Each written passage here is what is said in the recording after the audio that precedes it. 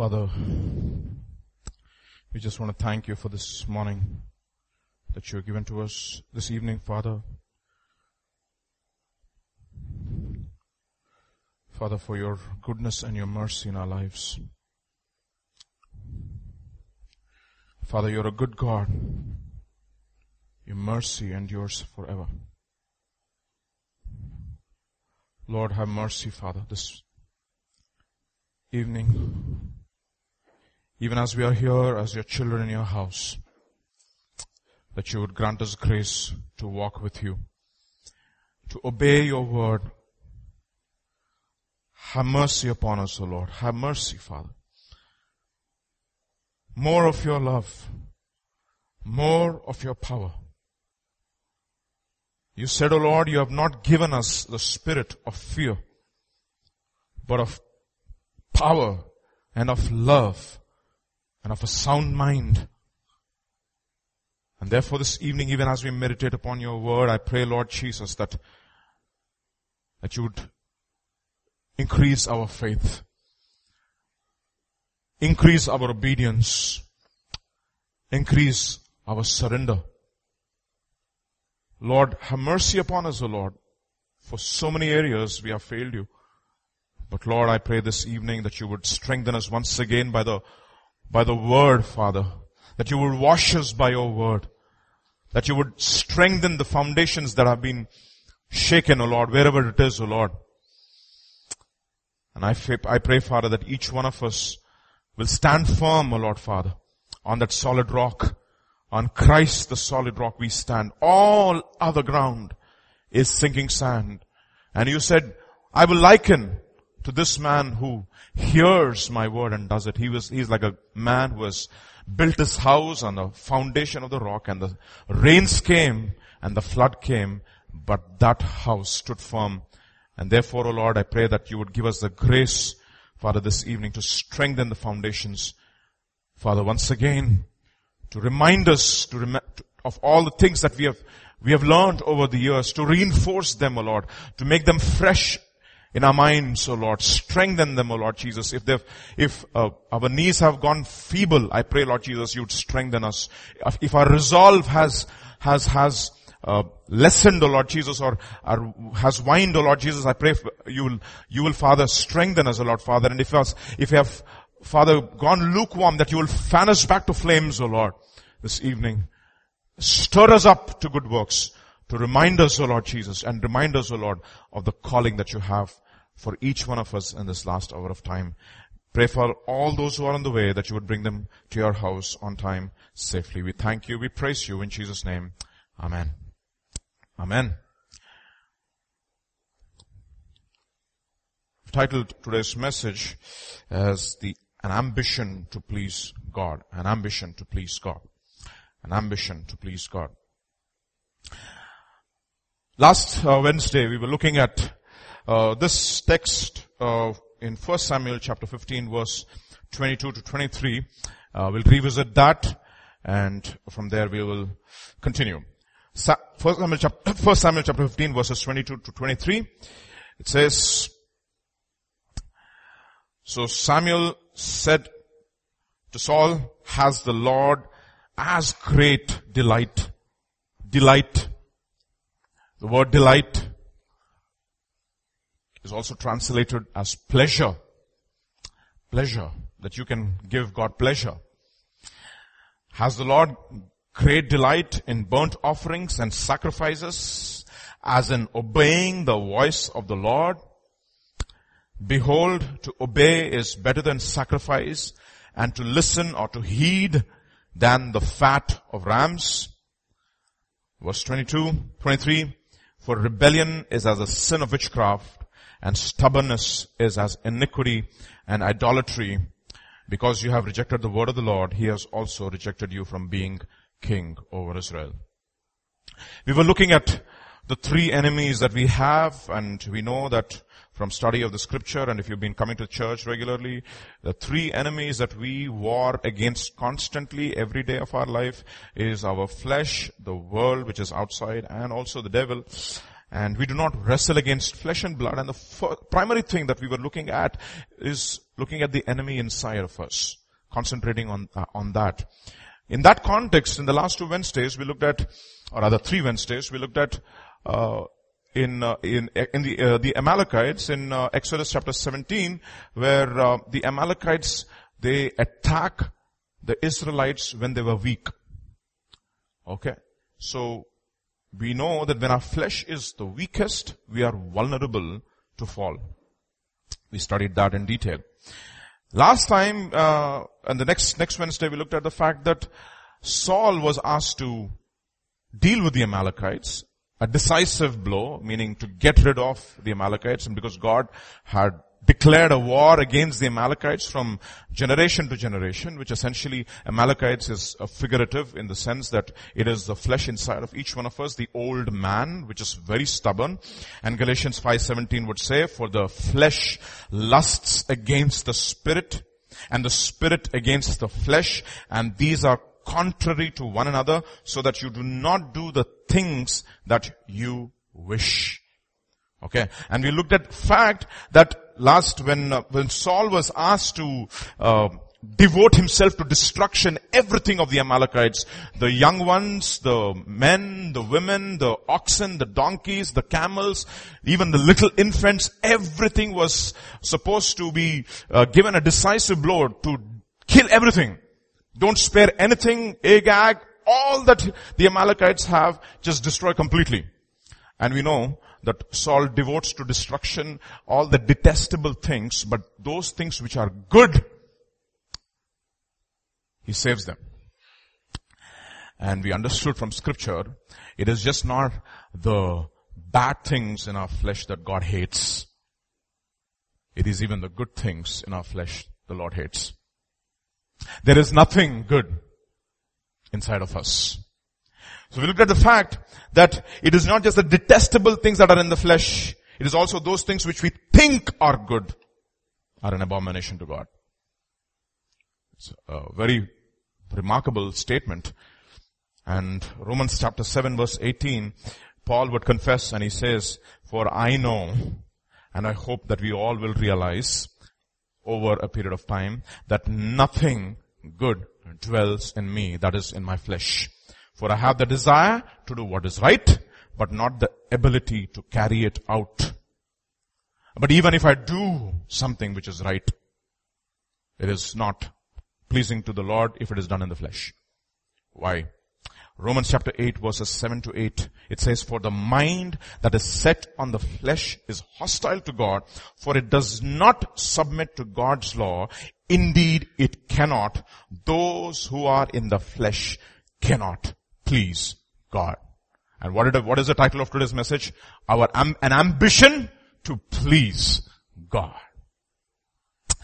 You need to understand something. I was listening to a man of God today in the morning.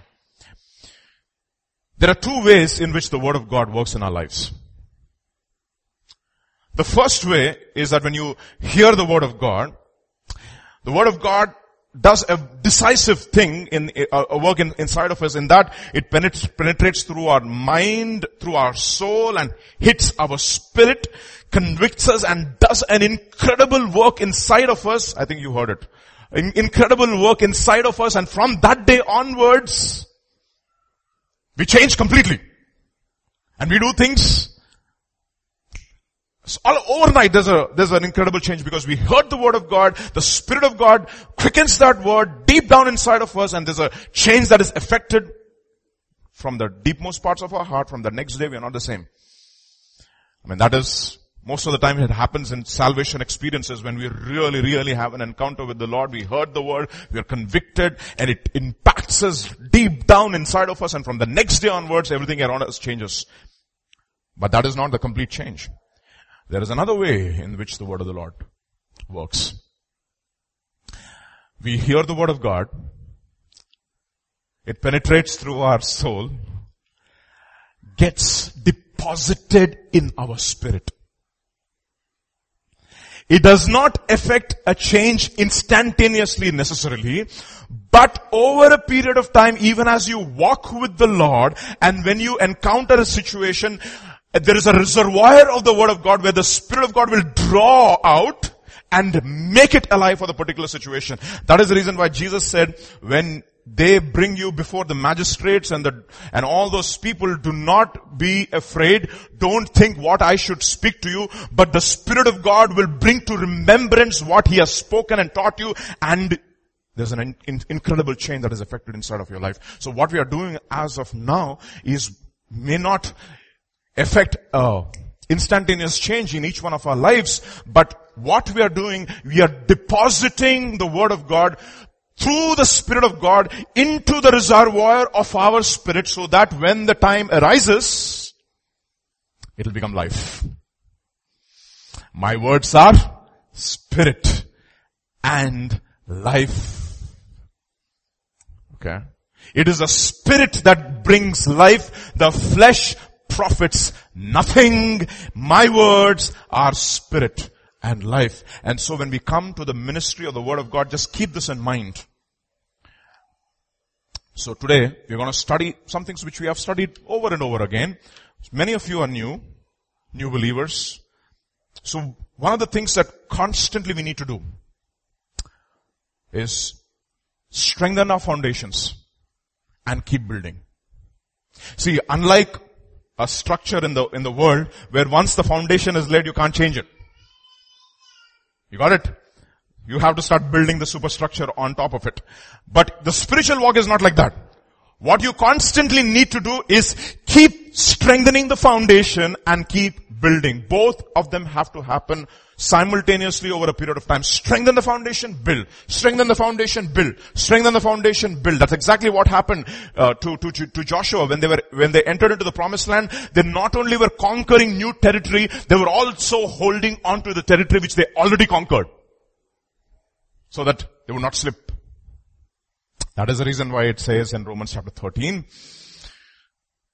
clothe yourself with the Lord Jesus Christ, and do not think as to how to gratify the desires of your flesh. In other words, it says, clothe yourselves with the Lord Jesus Christ and do not give any provision to the flesh to fulfill its lusts. And therefore, what we do in church over a period of time, even as we constantly listen to the Word of God, the thing is that we always strengthen the foundations that we have been taught, and keep building. Strengthen the foundations, keep building. Why?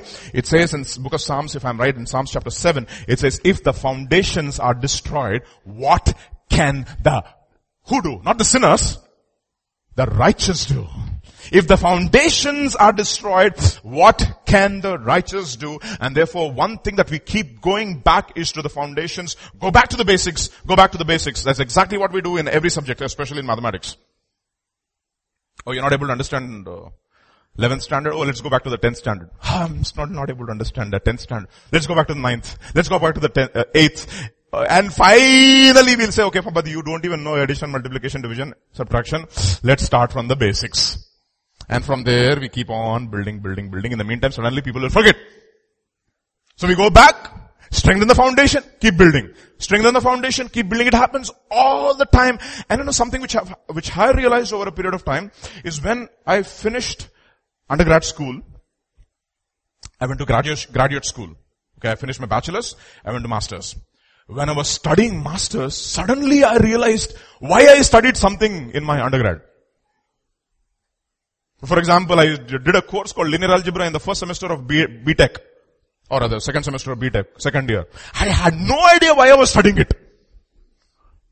And suddenly when I was encountered with a situation during my master's study, and suddenly it made sense. Oh, I studied this stuff. That is the reason why I studied. You see, something was brought to remembrance. That's exactly what the Spirit of God does. What we're doing is we're depositing and we're strengthening the foundation so that when you go in or progress in your walk with the Lord and when you encounter situations in your life, God will bring to remembrance the foundations that have been laid so that you will be able to encounter that situation and circumstance with wisdom. Okay? Therefore, see, Christian walk is just like making a building a house, building on the foundations.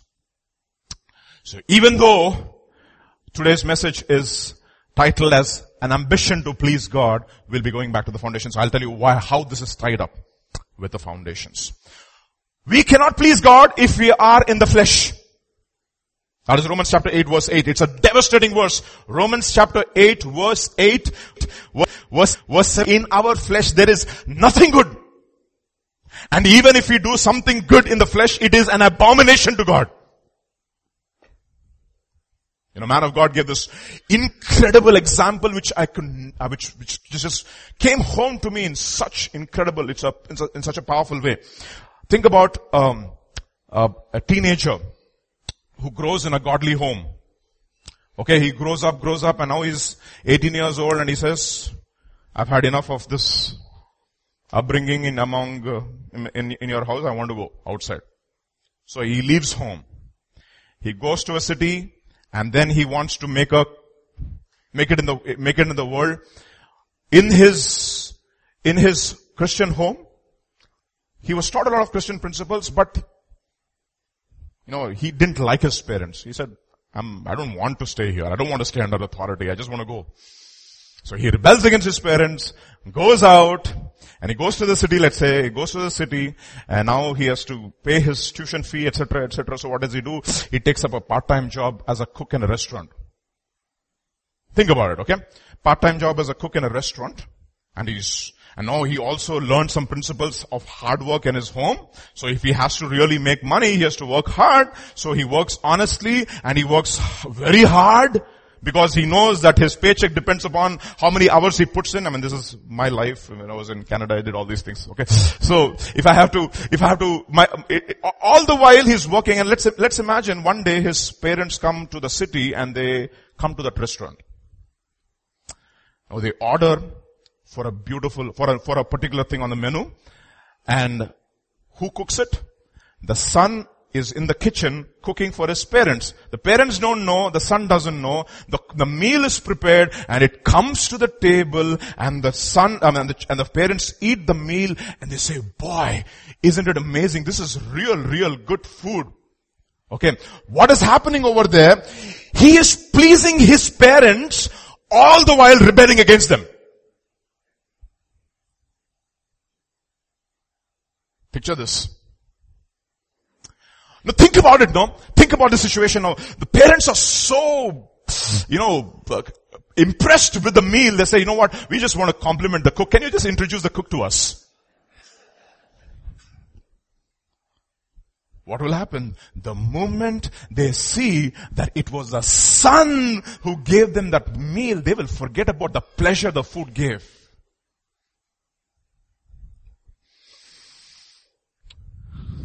It will pain their hearts still, why?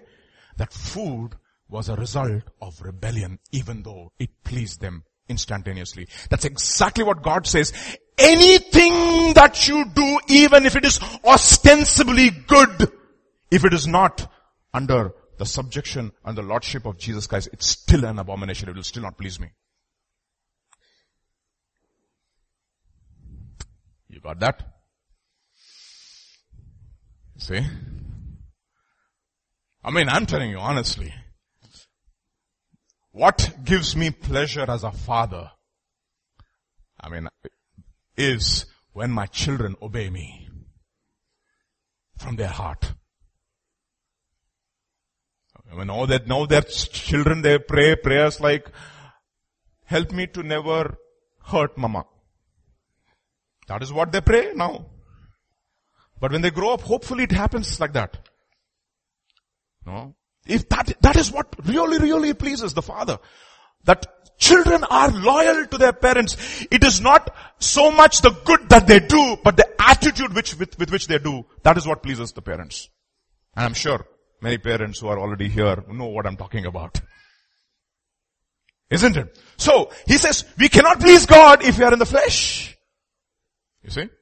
And there are so many people in Christendom thinking that they're doing good, but they are actually not pleasing God. Do they love God? Yes, they do love God. But are they pleasing God? No. That's what Pastor keeps telling us, There's a difference between God loving us and God being pleased with us. There's a completely different, total sea difference between the two. God might love us, He sure does love us, but it does not imply necessarily that He is pleased with us. So, if you are in the flesh, you cannot please God. So look at these verses. Romans chapter 8 verse 8. Those who are in the flesh cannot please God. You see that? So just read that word in the circle. Everybody? Cannot please God. Hebrews chapter 11 verse 6. Without faith, it is impossible to please God. Hebrews chapter 10 verse 8. But my righteous one shall live by faith, and if he shrinks back, my soul has no pleasure in him. So you can be doing a lot of good, ostensibly, but God might be thinking completely different. You see? What good thing should I do to inherit eternal life? That's what the rich young ruler said. What good thing should I do? How do we qualify anything as good? We may do a lot of good, but God is not pleased with all that we call as good. Like that's what we talked about last time. Unless it's a sacrifice of self and not self-sacrifice. With self-sacrifice you can do a lot of good. And you can also bring independence to a nation. Father of our nation. Self-sacrifice. But how do we qualify whether it is a sacrifice of self or self-sacrifice? And we looked at that one verse in 2 Corinthians chapter 12 verse 10, which is a quintessential verse which will qualify whether it is good, or whether it is self-sacrifice or sacrifice of self. Is 2 Corinthians chapter 12 verse 10. Therefore I take pleasure. That's what we said, right? Not endure in infirmities. I take delight, not endure infirmities. I take delight in reproaches, not endure reproaches. I take delight in needs and not endure needs. I take delight in persecutions, not endure persecutions. In distresses, for Christ's sake, for when I am weak, then I am strong. You see? I take delight. A lot of people endure, but they don't take delight. Think about it, no? If you are weak in mathematics, do you like it? No. I hate it. If you're not good at English, do you like it? No, you don't like it. Do you say, oh, I delight in the fact that my English is bad? Nobody says that. That is the reason why, what Paul says, not many wise are chosen. Not many noble have been chosen. God has chosen the foolish things of this world to confound the wise, and the weak things of the world to bring to naught those things that are. Therefore, the point here is we may be having a zeal for God but never please God. Do you know that? Do you know that? We may be having zeal for not other gods, the true God, but still not be able to please God. Never please God. Do you have a zeal for God? Yes, so many people have zeal for God. But do they please God? If they ask themselves this question, they don't. Look at what it says in Romans chapter 10 verse 1 to 3, an incredible verse. Paul is talking about his Jewish kinsmen. He says, brothers, my heart's desire and prayer for God for them, that is about the Jewish people, my heart's desire and prayer to God for them is that they may be saved. For I bear them witness that they have a zeal for God. Not for any other God. They have a zeal for Yahweh. Think about it. Paul himself had a zeal for Yahweh, but he was working against Yahweh. You may be having a zeal for God and never be saved. Do you know that? There are so many people in Christendom who have a zeal for God, but they never saved. How do I know that they have zeal for God? They attend every Bible study. They go to every cottage prayer meeting. They observe Lent. They observe Advent. Everything, fasting, prayer, everything. They have a zeal for God, but not saved. For I bear witness that they have a zeal for God, but not according to knowledge. You know why? Because being ignorant of the righteousness of God and seeking to establish their own righteousness, they did not submit to the righteousness of God. That is the reason why. They want to establish their own. They want to earn their way to heaven. See? The parable of the river, if I'm right, is what Max Lucado writes in his book, In the Grip of Grace. I was in the library, Pastor James, he just pulled that book and he just gave it to me and he said, read that book. We are doing Romans Bible study in our Tuesday Bible study, and that book was really powerful. In the first introductory chapter, he gives a very interesting example of 5 brothers. The elder brother, who is the strongest, and 4 younger brothers who are not very strong. And there's a river near their town. Very, very, very torrential river. Very rough. Father says, don't go by that river, don't go by that river, don't go by that river. And the 4 brothers one day decide, okay, fine, let's go. They go into the river, they just want to see how the river looks, and they look at it, okay, I think we should be able to handle it. It's not that rough. So they get into the river. The moment they get into the river is so rough, it just pulls them down. And before they realize what had happened to them, they just go downstream, they go down a waterfall and they crash down and they swim and they come to an island where they don't know. 4 brothers who reach an island. Who's there back? The elder brother is there and father is there at that beautiful home, okay? And they want to desperately go back. Now they realize they can't go back upstream. The river is so rough. So 4 brothers, they say, what should we do? Over a period of time, they start settling down in that place. Yeah? And one brother says, forget about all this, I'm going to settle down here. So he goes and he sees the natives of that island. He gets comfortable with the native people and he does all kinds of stupid things. There's another brother who's observing this other brother who's doing all kinds of hideous things and marking all the wrongs. Hurry, he sinned. Here, he sinned. Here, he sinned. And there's another brother who said, I have sinned. I have sinned against my father. What should I do? I will go back to my father. So how is he going to go back? He's going to make a bridge with rocks on the river. Try to reach his father. And he does slowly, brick by brick. Is he able to do it? Never. He'll never be able to reach his father.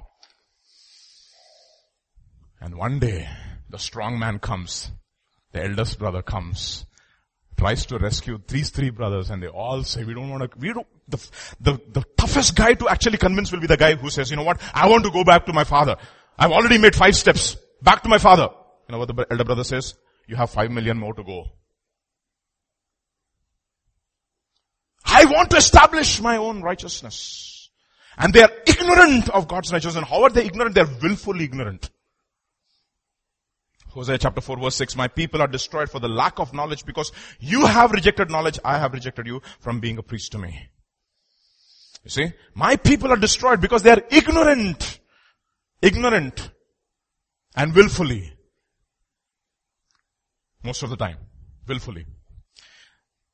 My people are destroyed because they are ignorant. They are ignorant of God's righteousness. Therefore, how do we go back here? So how do we ensure that we please God? In 2 Corinthians chapter 5 verse 7 onwards he says, for we live by faith and not by sight. We are confident, I say, and would prefer to be away from the body and at home with the Lord. Look at what he says. So we make it our goal or our ambition or our aim to please Him, whether we are at home, in the body, or away from it. How do we please Him? Why should we do that? Verse 10, for we must all appear before the judgment seat of Christ, so that each of us may receive what is due for us, the things done while in the body, whether good or bad. Therefore, knowing the terror of God, we persuade men. So how do we ensure that we please God? How can we please God? Is the question. What are the steps that we should take to please God? One of the things that we need to understand, unless God starts anything inside of our lives, we can never please God. That is the reason why John chapter 6 verse 44 will say, no one can come to the Father except the Spirit of God draws him to the Father.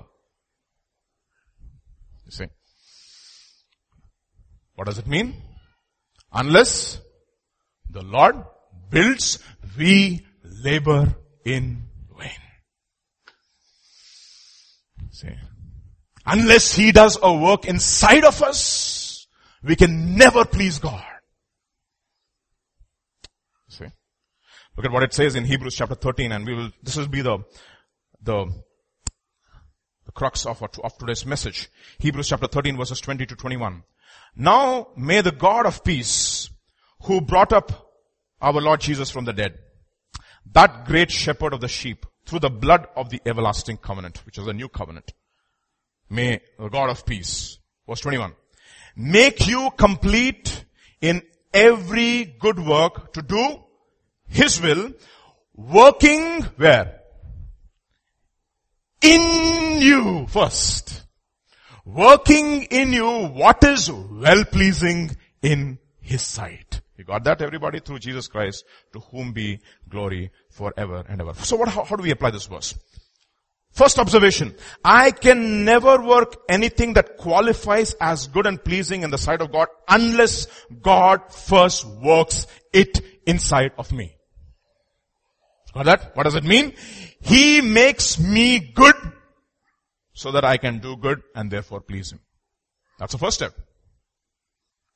Okay? He makes me good so that I can do good and please Him. Look at what it says in Philippians chapter 2 verses 12 to 13. Therefore, my beloved, as you have always obeyed, not as in my presence only, but now much more in my absence, work out your own salvation with fear and trembling. And verse 13 is very interesting. For it is God who works in you both to will and to do for His good pleasure. You see, He works inside of me to will and to obey. You see, that's the remarkable thing. That's the new covenant. That's the reason why new birth is a radical change. I mean, that happens. It's something which we cannot explain. It says in 1 Peter chapter 1 verse 4, if I'm right, it says, blessed be the God and the Father of our Lord Jesus Christ, who has caused us to be born again. He caused us to be born again. Having been born again, not with perishable seed, but by imperishable seed. He is the one who causes it. Okay. Look at what Paul will say in Romans chapter 15 verse 18. I will not venture to speak of anything except what Christ has accomplished through me. You see that?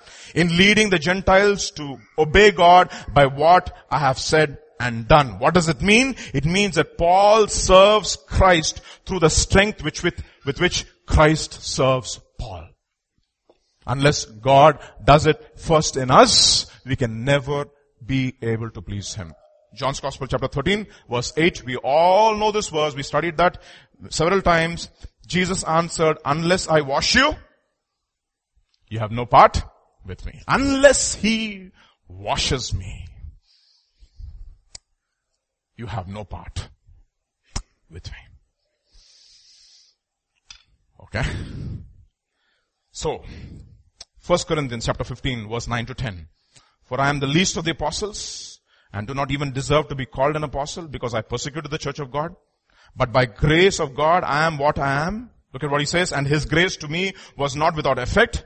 No, I worked harder than all of them, yet not I, but the grace of God that was with me. Meaning what? It was Paul who was completely surrendered to Christ, and Christ was completely working through him, inside of him. So if you look at him, who's working? Paul. Is Christ working? Yes. How much percent Christ? 100% Christ. And what about Paul? 100% Paul. 100% Christ? 100% Paul. And he has the audacity to say, he says, I have the mind of Christ. So completely transformed. I have the mind of Christ. In other words, the thoughts that I'm thinking now, if Christ was alive, He would be thinking those same thoughts. Completely changed from the inside out. From the inside out. This is the new covenant, right? Genesis chapter 12 verses 1 to 3. Now the Lord said to Abraham, go from your country and your kindred, your father's house, to the land that I will show you. And I will make of you a great nation. I will bless you and make your name great so that you will be a blessing. I will bless you. I will bless those who bless you, and him who dishonors you I will curse. And in you all the families of the earth will be blessed, meaning I will bless you, and through you and from you I'm going to touch everybody else. I'm going to do a work inside of you. Therefore, you can never make anything good by changing the fruit. You change the tree from the root. The axe has to be laid to the root. And then you have to be changed from inside out. That is how we build. That is how God builds. So how does He build? How does He build? Very important for us to understand. How does He build? How does He build? He builds this way. In Jeremiah chapter 3 verses 9 to 10. This is what He says. Then the Lord put out His hand and touched my mouth. You need to understand, every time a prophet is commissioned, you know what he touches first? His mouth. What he touches, what part of Isaiah he touches? His lips. Behold, I am a man of unclean lips. Every time a prophet is commissioned, he touches their mouth. Why?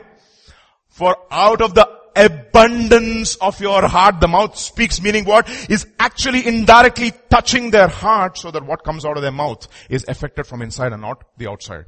Not the other way. So how does He do it?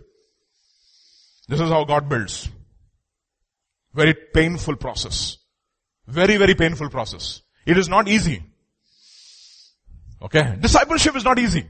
Building a church is not easy. It is stone by stone. We sang that song in Telugu, right? Silpi Chetilo, Silanu Nenu. I don't think it is Sila. We'll have to change it. Silpi Chetilo Oka Rayan Nenu actually. You're all living stones, not Sila. Sila is sculpture. No. He's not making a sculpture. He's making us a living stone. He's chiseling out everything so that He can fit us into the body of Christ. See, that's what He's doing. Okay? So, then the Lord put out His hand and touched my mouth, and the Lord said to me, behold, I have put my words in your mouth. So what is He going to do? How is He going to do this? Verse 10. See, I have set you this day over nations and over kingdoms. First, how am I going to do? What am I going to do? I will pluck. I will break down. I will destroy. I will overthrow. Then I will build. Then I will plant. What does it tell me? God is not going to build anything on false foundations at all. See? That is the reason why we go back to the foundations over and over again. He's not going to build anything on false foundations. First He's going to break down, He's going to root out, He's going to pluck it out, and then He's going to build, and then He's going to plant. Nothing on false foundations. Understand that. Ephesians chapter 2 verses 19 to 20. So then you are no longer strangers and aliens, but you are fellow citizens and with the saints and members of the household of God, built on the foundation of the apostles and the prophets, Christ Jesus Himself being the cornerstone, in whom whole structure being joined together grows into a holy temple in the Lord. In Him you also are being built together into a dwelling place for God by the Spirit. He is going to build on the foundation of the apostles, prophets, Christ being the chief cornerstone. That is how He starts. He builds. There is no other foundation. He's going to destroy every other foundation which is not of God. And that is the reason why in church, constantly we go back to the basics. We go back to the foundation so that the structure that we are building, we know is strong. Okay? See, you need to understand the admonition Jesus gives in Luke's Gospel chapter 19. With patience, possess your souls. He who endures till the end will be saved. And it says in Timothy that time is coming when people will no longer endure sound doctrine. No. They want to go away from those foundations. You know why? Because we're all living stones. We are not like one structure which is going to stay there. We all have to make choice to believe in that foundation every day of our life. If you've read the book Pilgrim's Progress, it's remarkable. There are so many characters in Pilgrim's Progress, but there is one character who was directly picked up from the Bible. One character without change of the name. You know who that character is? His name is Demas.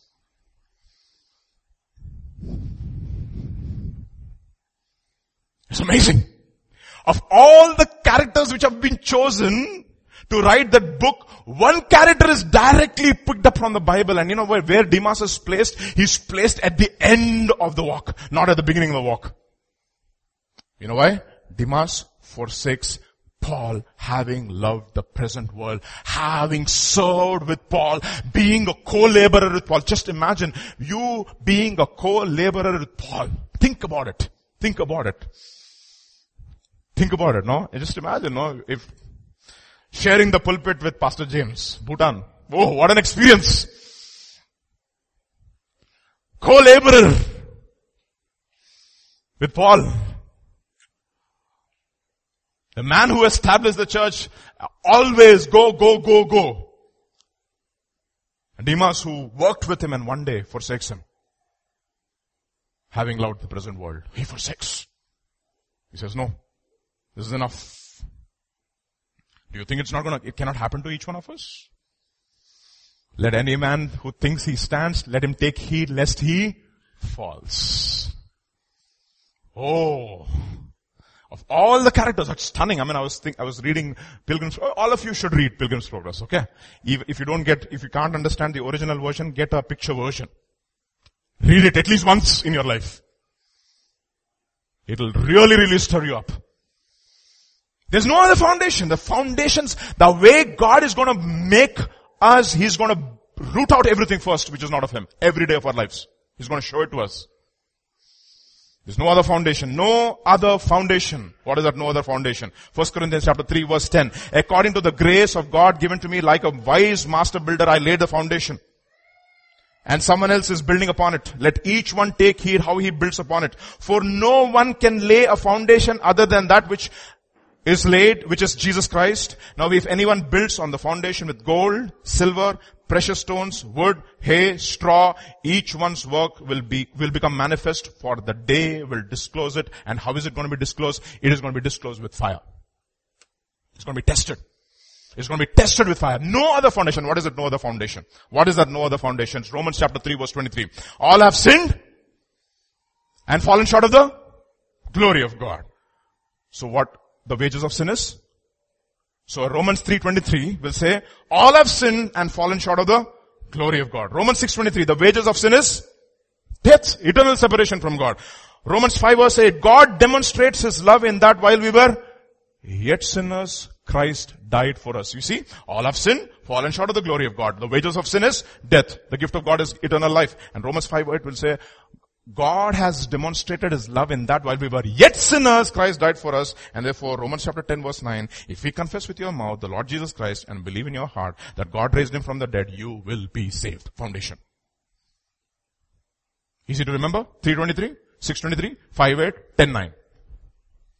All from the book of Romans. All have sinned and fallen short of the glory of God. The wages of sin is death. Even now. If you sin, is death. Anything which is not from faith is sin. Romans 15:23. And wages of sin is death. Faith cometh by hearing, and hearing by the word of God. And if you have heard the word of God and if you have not obeyed it, you have sinned. I was telling the Grace Home children the other day on Proverbs, when I was teaching Proverbs, what I said, during the examination, the children always want this question. Sir, what is the portion for the exam? What is the syllabus? Right? Everybody, examination, what is the syllabus for exam? What I tell my students, today is last class for the midterm. 2 days from now is the exam. Whatever I spoke in this class until the last moment of the class will appear in the exam paper. Okay. What has come out of my mouth, you are accountable. That is the reason why come into GTC, you will be accountable. Whatever is coming out of this pulpit, if you do not obey, you have sinned. And the wages of sin is? See? But that doesn't mean that we should be ignorant. No. Ignorance is not a virtue in the kingdom of God. All have sinned and fallen short of the glory of God. The wages of sin is death. God demonstrates His love in that while we were yet sinners, He died for us. If we confess with our mouth, the Lord Jesus Christ, and believe in our heart that God raised Him from the dead, we will be saved. That is the foundation. That is the reason why it says in Ephesians chapter 2 verse 8 to 9, it is by grace you have been saved through faith, not by yourself. It is a gift of God, not of works, lest anyone should boast. God has done it all for us, meaning we can never save ourselves. He has to do a decisive work in each one of our lives by saving us. All the works that we have done. That is the reason that the first foundation principle is repentance from what? From dead works. Acts that lead to death. Every other foundation, no other foundation can be laid. You can be saved through grace and grace alone from the beginning to the end. It is all the work of grace. So that is the first foundation. No other foundation. Christ is that cornerstone. That is the reason why when Peter is asked this question, who do you think that I am? You know what he says? You are the Son of the living God. And you know what Jesus says? Flesh and blood has not revealed this to you, but my Father which is in heaven. On this foundation I will build my church, and the gates of hell will not prevail. That is the foundation, the chief cornerstone, the work of God, of Jesus on the cross. That is the foundation. No other foundation can be laid. That is the reason why conviction of sin is so important. And the moment we start preaching from here or any other place, if there is no conviction of sin, there is no genuine repentance. You need to understand that. The whole purpose of the preaching of ministry is to convict you of your sin. You know, it's remarkable, no? If you read the book, The Pilgrim's Progress, the Christian reads the book, which is a book. What is the book? The Bible. The moment he starts reading the Bible, you know what he feels? He feels a heavy burden on his shoulder.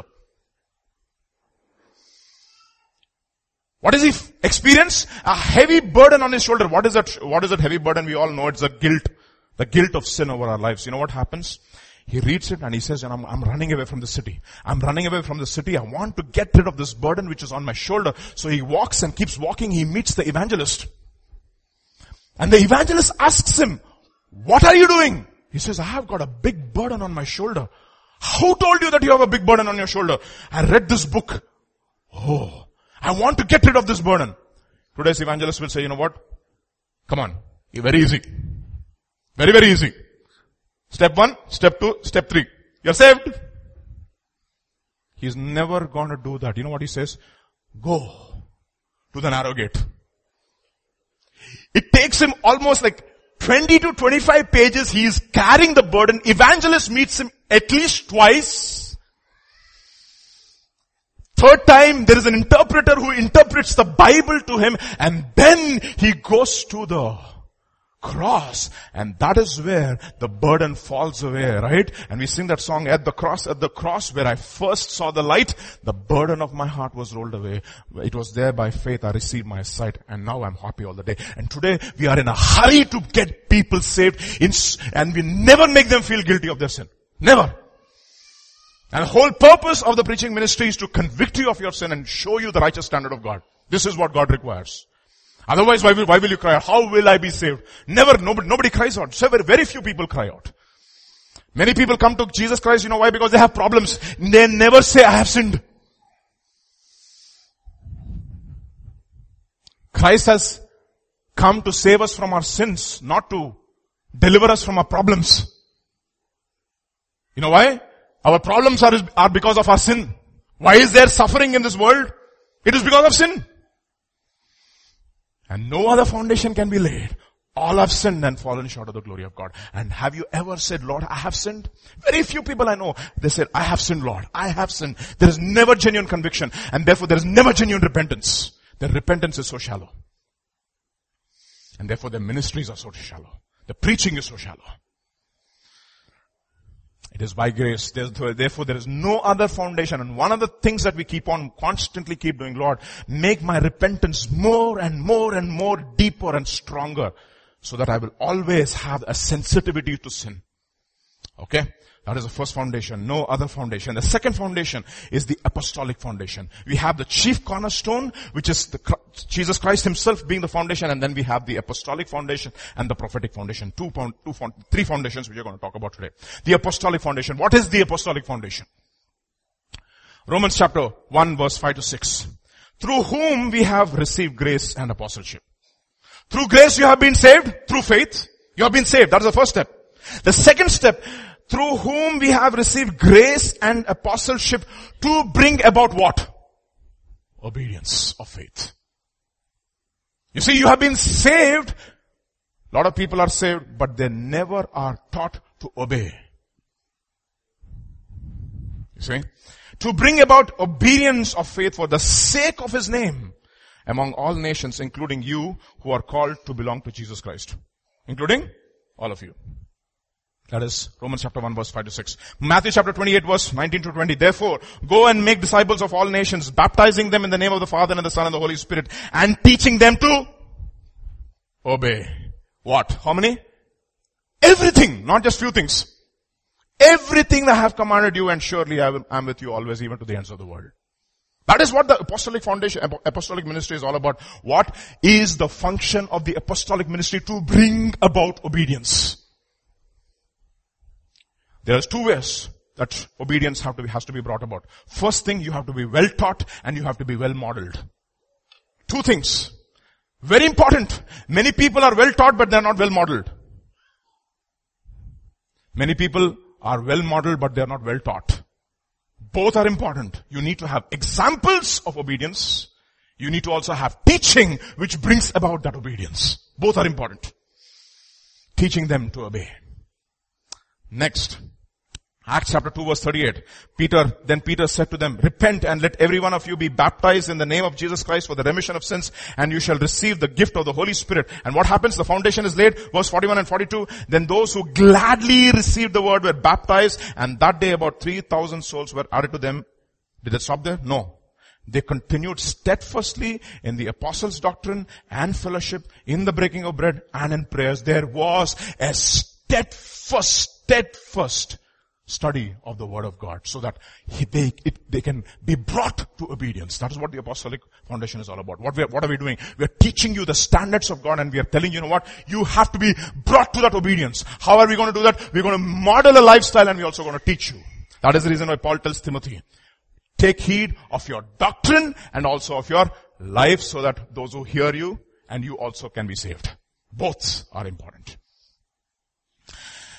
Romans chapter 6 verse 17. But God be thanked that though you were slaves of sin, yet you obeyed from the heart. You see that? Same. Obeyed from the heart the form of doctrine to which you were delivered, and having been set free from sin, you became slaves of righteousness. This is how we keep on teaching you to bring about obedience. In 2 Corinthians chapter 10 verse 3, for though we war according to the flesh, we are not waging war according to the flesh. Though we walk according to the flesh, we are not waging war according to the flesh. For the weapons of our warfare are not of the flesh, but of divine powers to destroy strongholds. And then we destroy arguments, every lofty opinion raised against the knowledge of God, and take every thought captive to obey Christ. You see that? Obey Christ, and then being ready to punish every disobedience. Do we stop there? No. Until your obedience is complete. You come to my class, if you're a 10th class student, and you say, I want to do tuition under you. You ask Jyoti how I teach them. By the time they finish the year, they have solved every problem in the textbook. That is what the true teacher will do.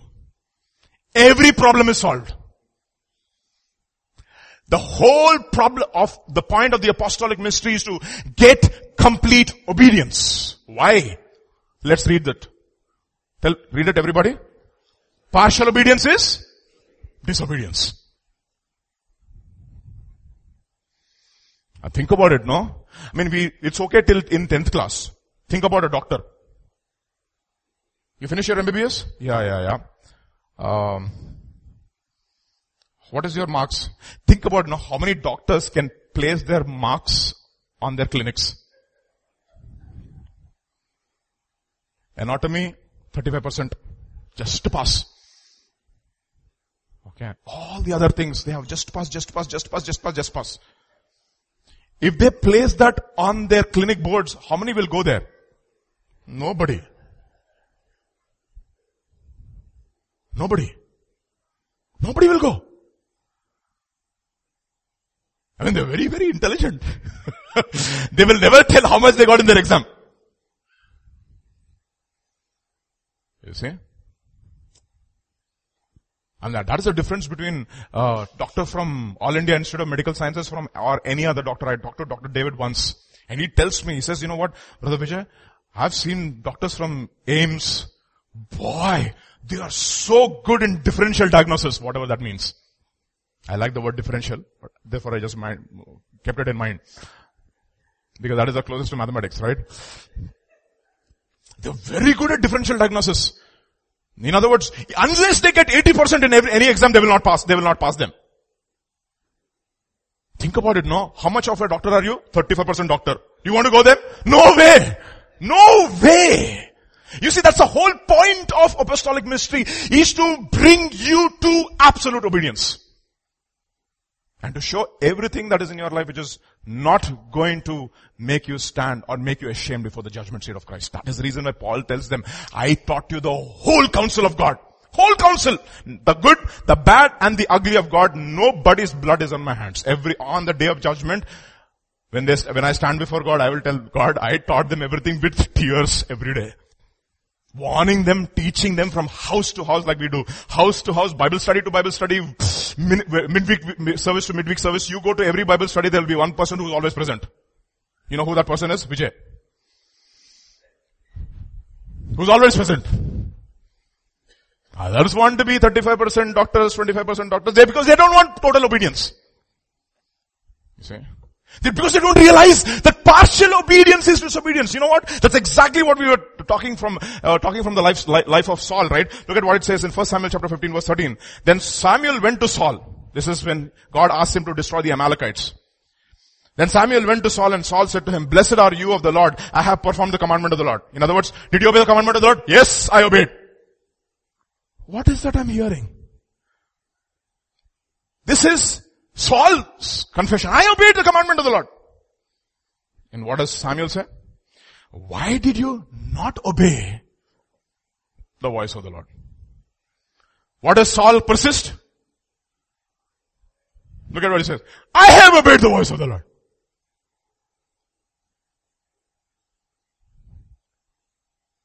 See? Like choice Leshna exam. And that is the reason why nowadays in exams there are no choices anymore, because they have understood. If I study unit number 1, unit number 2, unit number 3, somehow I will pass. Think about it, no? Every unit you have to get minimum of 80%. How many will pass?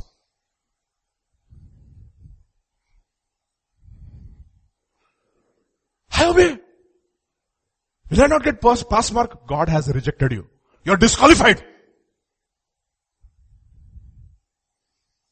So what is the function of the apostolic ministry? Is to bring you to obedience by teaching you the whole counsel of God. Whole counsel. And how do they do? They not only teach you the whole counsel of God, they model the whole counsel of God through their lives. That is the reason why there are very few models. Very few models. Very, very, very few. Look at the idols that we worship in our country. Virat Kohli. Who does with his bat? We like it. Very few. That is the reason why Paul tells, you know what? They have 10,000 teachers but very few fathers. You have to be modeled. Well taught and well modeled. Not only complete obedience, but obedience which glorifies God. That's the whole idea. Why? All have sinned and fallen short of the glory of God. And therefore, what should the apostolic ministry do? Bring him back to the point where he glorifies God through his life. Look at what he says. Romans chapter 1 verse 5. Through whom we have received grace and apostleship to bring about the obedience of faith. Does it stop there? For the sake of his name. You see, God's name has to be glorified through my obedience, and that is the function of the apostolic ministry. Romans chapter 6 verse 17. God be thanked. Who should be thanked? God be thanked that you obeyed. Think about it, no? Vijay, I thank God for your obedience. I don't thank you for your obedience. I thank God because unless God would have worked inside of you, you would never have been obedient in your life. Obedience that glorifies God. The function of the apostolic ministry is to bring about total, absolute obedience by teaching every aspect of the counsel of God. Not only that, to model a lifestyle of obedience, and thirdly, to model a lifestyle of obedience and to teach obedience which brings God glory. Why? Because we have so many people who call themselves apostles and they get glory for themselves and not glorify God. 1 Peter chapter 4 verse 10 to 11. As each has received a gift, use it to serve one another as good stewards of God's varied grace. Whoever speaks as one who speaks the oracles of God. Whoever serves as one who serves by the strength that God supplies, in order that in everything who may be glorified? God may be glorified through Christ Jesus. To Him belong glory and dominion forever and ever. Amen. That is the reason why the pulpit has to be absolutely uncompromised. And the standards always have to be high. Because if the head is sick, the whole body is sick. That is the reason why God is zealous about the pulpit. That is the apostolic foundation. Got it? What is the other foundation? Apostles and the prophets. Not following. Don't fall asleep. The prophetic foundation. What is the prophetic foundation? Let us try to understand. So the church is built on the chief cornerstone. No other foundation can be laid. The foundation of Jesus Christ. And the foundation of the apostles and the prophets. The apostolic ministry teaches the doctrine to bring about obedience to the faith. Obedience which is complete. Obedience which glorifies God. But it is never complete except with the prophetic ministry. And what is the prophetic foundation? 2 Chronicles 20:20. Okay, you want the 2020 vision for your life? 2 Chronicles 20:20. Look at what it says. Who says this? Very interesting. 2 Chronicles 20:20. And they rose early in the morning and went out in the wilderness of Tekoa. And when they went out, who stood before?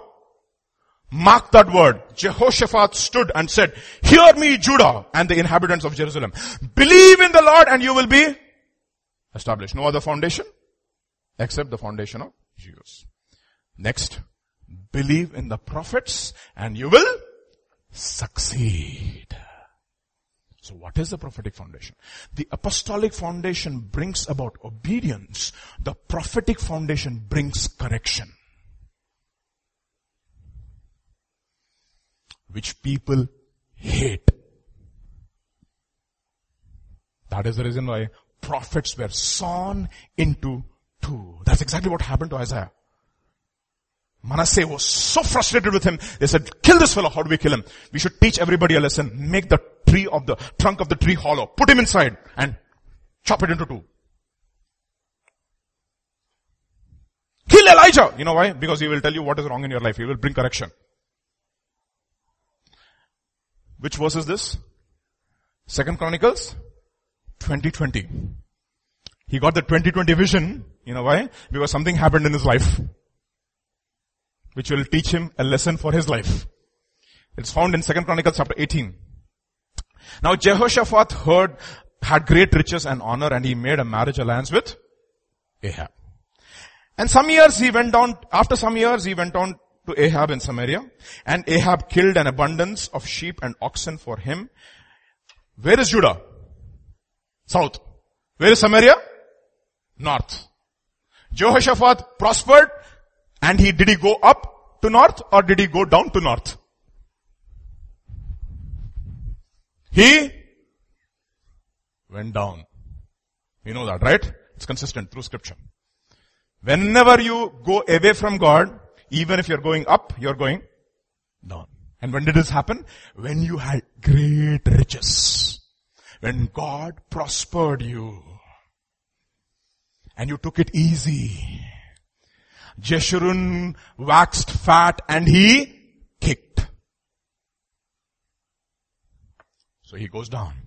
Ahab killed an abundance of sheep and oxen for him and for the people who are with him, and induce him to go up against Ramoth Gilead. Ahab, king of Israel, said to Jehoshaphat, king of Judah, will you go with me to Ramoth Gilead? He answered, I am as you are, my people as your people. We will be with you in the war. And Jehoshaphat said to the king, inquire first of the word of the Lord. You see, the king of Israel gathered the prophets together, 400 men, and said to them, shall we go to battle against Ramoth Gilead, or shall we refrain? And they said, go up. God will give you success. But Jehoshaphat said, is there another prophet of the Lord of whom we may inquire and double check? See, you like people who flatter you? Some sense is there in Jehoshaphat. And the king of Israel said to Jehoshaphat, there is yet one man by whom we may inquire of the Lord, Micaiah the son of Imlah, but I hate him. For he never prophesies good concerning me, but always evil. See the prophetic ministry? What does it do? Brings correction. I remember, when I was traveling in a train back from Chennai to Hyderabad. There was one man of God who was there in the next seat, and he said, are you a believer? He said, I'm a believer. Immediately laid hands on me and he said, brother, this year the Lord is going to take you to America. That was in 2008, and I never went to America. That is prophetic ministry these days. Do you want to receive a prophetic word for you? Come to this meeting. A prophecy for you. They're all soothsayers. They're not prophets. The genuine prophetic ministry will bring about a correcting word. That's exactly what the pulpit has to do. It has to bring about obedience, but that obedience is never complete unless you have course corrections every day of your life. You got that? You got that? And you know what happens most of the time when people correct you? You hate them. Hate. How many of us like to be corrected? Blessed is the man who is not offended because of me. That's what Jesus said. We all like people telling good things about me, like Ahab. But Jehoshaphat says, you know what? Believe in the Lord Jesus, you will be established. Believe in his prophets, you will finish your course. You will succeed. It's a correcting ministry. Why? Proverbs chapter 6 verse 23 to 25. Commandment is a lamp, law is a light. Reproofs of instruction are a way of life to keep you from the evil woman, from the flattering tongue of the seductress. Do not lust after her beauty in your heart, nor let her allure you with your eyelids. That's the reason why, one of the reasons why Peter will say, let all of you be clothed with humility and be subject to one another. For God resists the proud, but he gives grace to the humble. Humble yourself under the mighty hand of God, and he will exalt you in due time. Every time you accept correction, you know what you're doing? You're humbling yourself under the mighty hand of God so that he can exalt you in due time. You know what? After that, he doesn't stop there. He doesn't stop there. Peter goes on to say, humble yourself under the mighty hand of God, and he will exalt you in due time. The next word will say, be sober, be vigilant, because your adversary, the devil, is prowling like a roaring lion to seek someone to devour. Because the moment you get offended and do not humble yourself, you are just like the devil full of rebellion. He comes and snatches you. Beware. Beware. You want to please God? You want to please God? There is no other way unless God starts working inside of you. He is not going to build any other foundation except the foundation of repentance. Every day of your life. No other foundation, a foundation of the apostolic ministry which brings about total obedience to God. No other foundation except the prophetic ministry which constantly keeps correcting us so that we can make course corrections, because even if we make a small error in a degree, we can go away from our destination and end up somewhere else. No other foundation. No other foundation. The apostolic and the prophetic. The apostolic which brings about obedience, and the prophetic which brings about correction every day of life. Why? Commandment is lamp. Law is light. But what? Reproofs of instruction, constant reproof of instruction is the way of life, so that you will never be deceived. You will stay on that path and you will finish your journey and you will finish your course. You want to please God? That is the reason why, you know what he says? We walk by faith and not by sight. But we make it an ambition to please God. You know why? For we all have to appear before the judgment seat of Christ to give an account of everything that we have done in our body, whether good or evil, and therefore knowing the terror of God, we persuade men every day of our life. Every day of our life. Constantly keep learning the Word of God. Learning the Word of God. Ask God for a genuine desire. Don't make compromises here and there, little things. Don't say it's all okay. Chota things. Why are you so particular about these little things? These little things matter in the kingdom of God. You don't understand that. The little things are those things which are most significant. Even as you progress in your life, the first basic things you learn in your life in mathematics is what? Addition, subtraction, multiplication, division.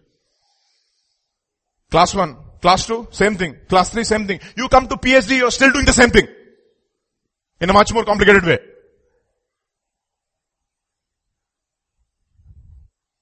Those little things matter. We never forget that, therefore. We stir us back and say, Lord, partial obedience, Lord, I said this. I said I obeyed, but I didn't obey. I didn't obey, Lord. I didn't obey. I was corrected, but I got offended.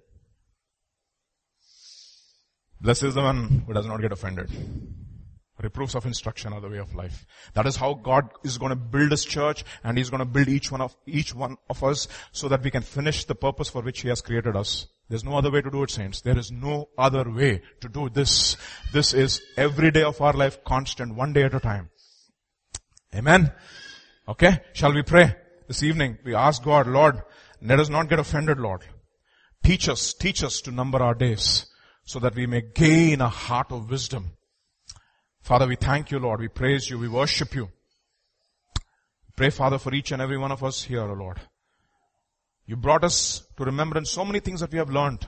But Lord, make it fresh in our lives, O Lord Jesus. Teach us not to get offended when we hear your word. We thank you, we praise you. In Jesus' name, amen. Amen.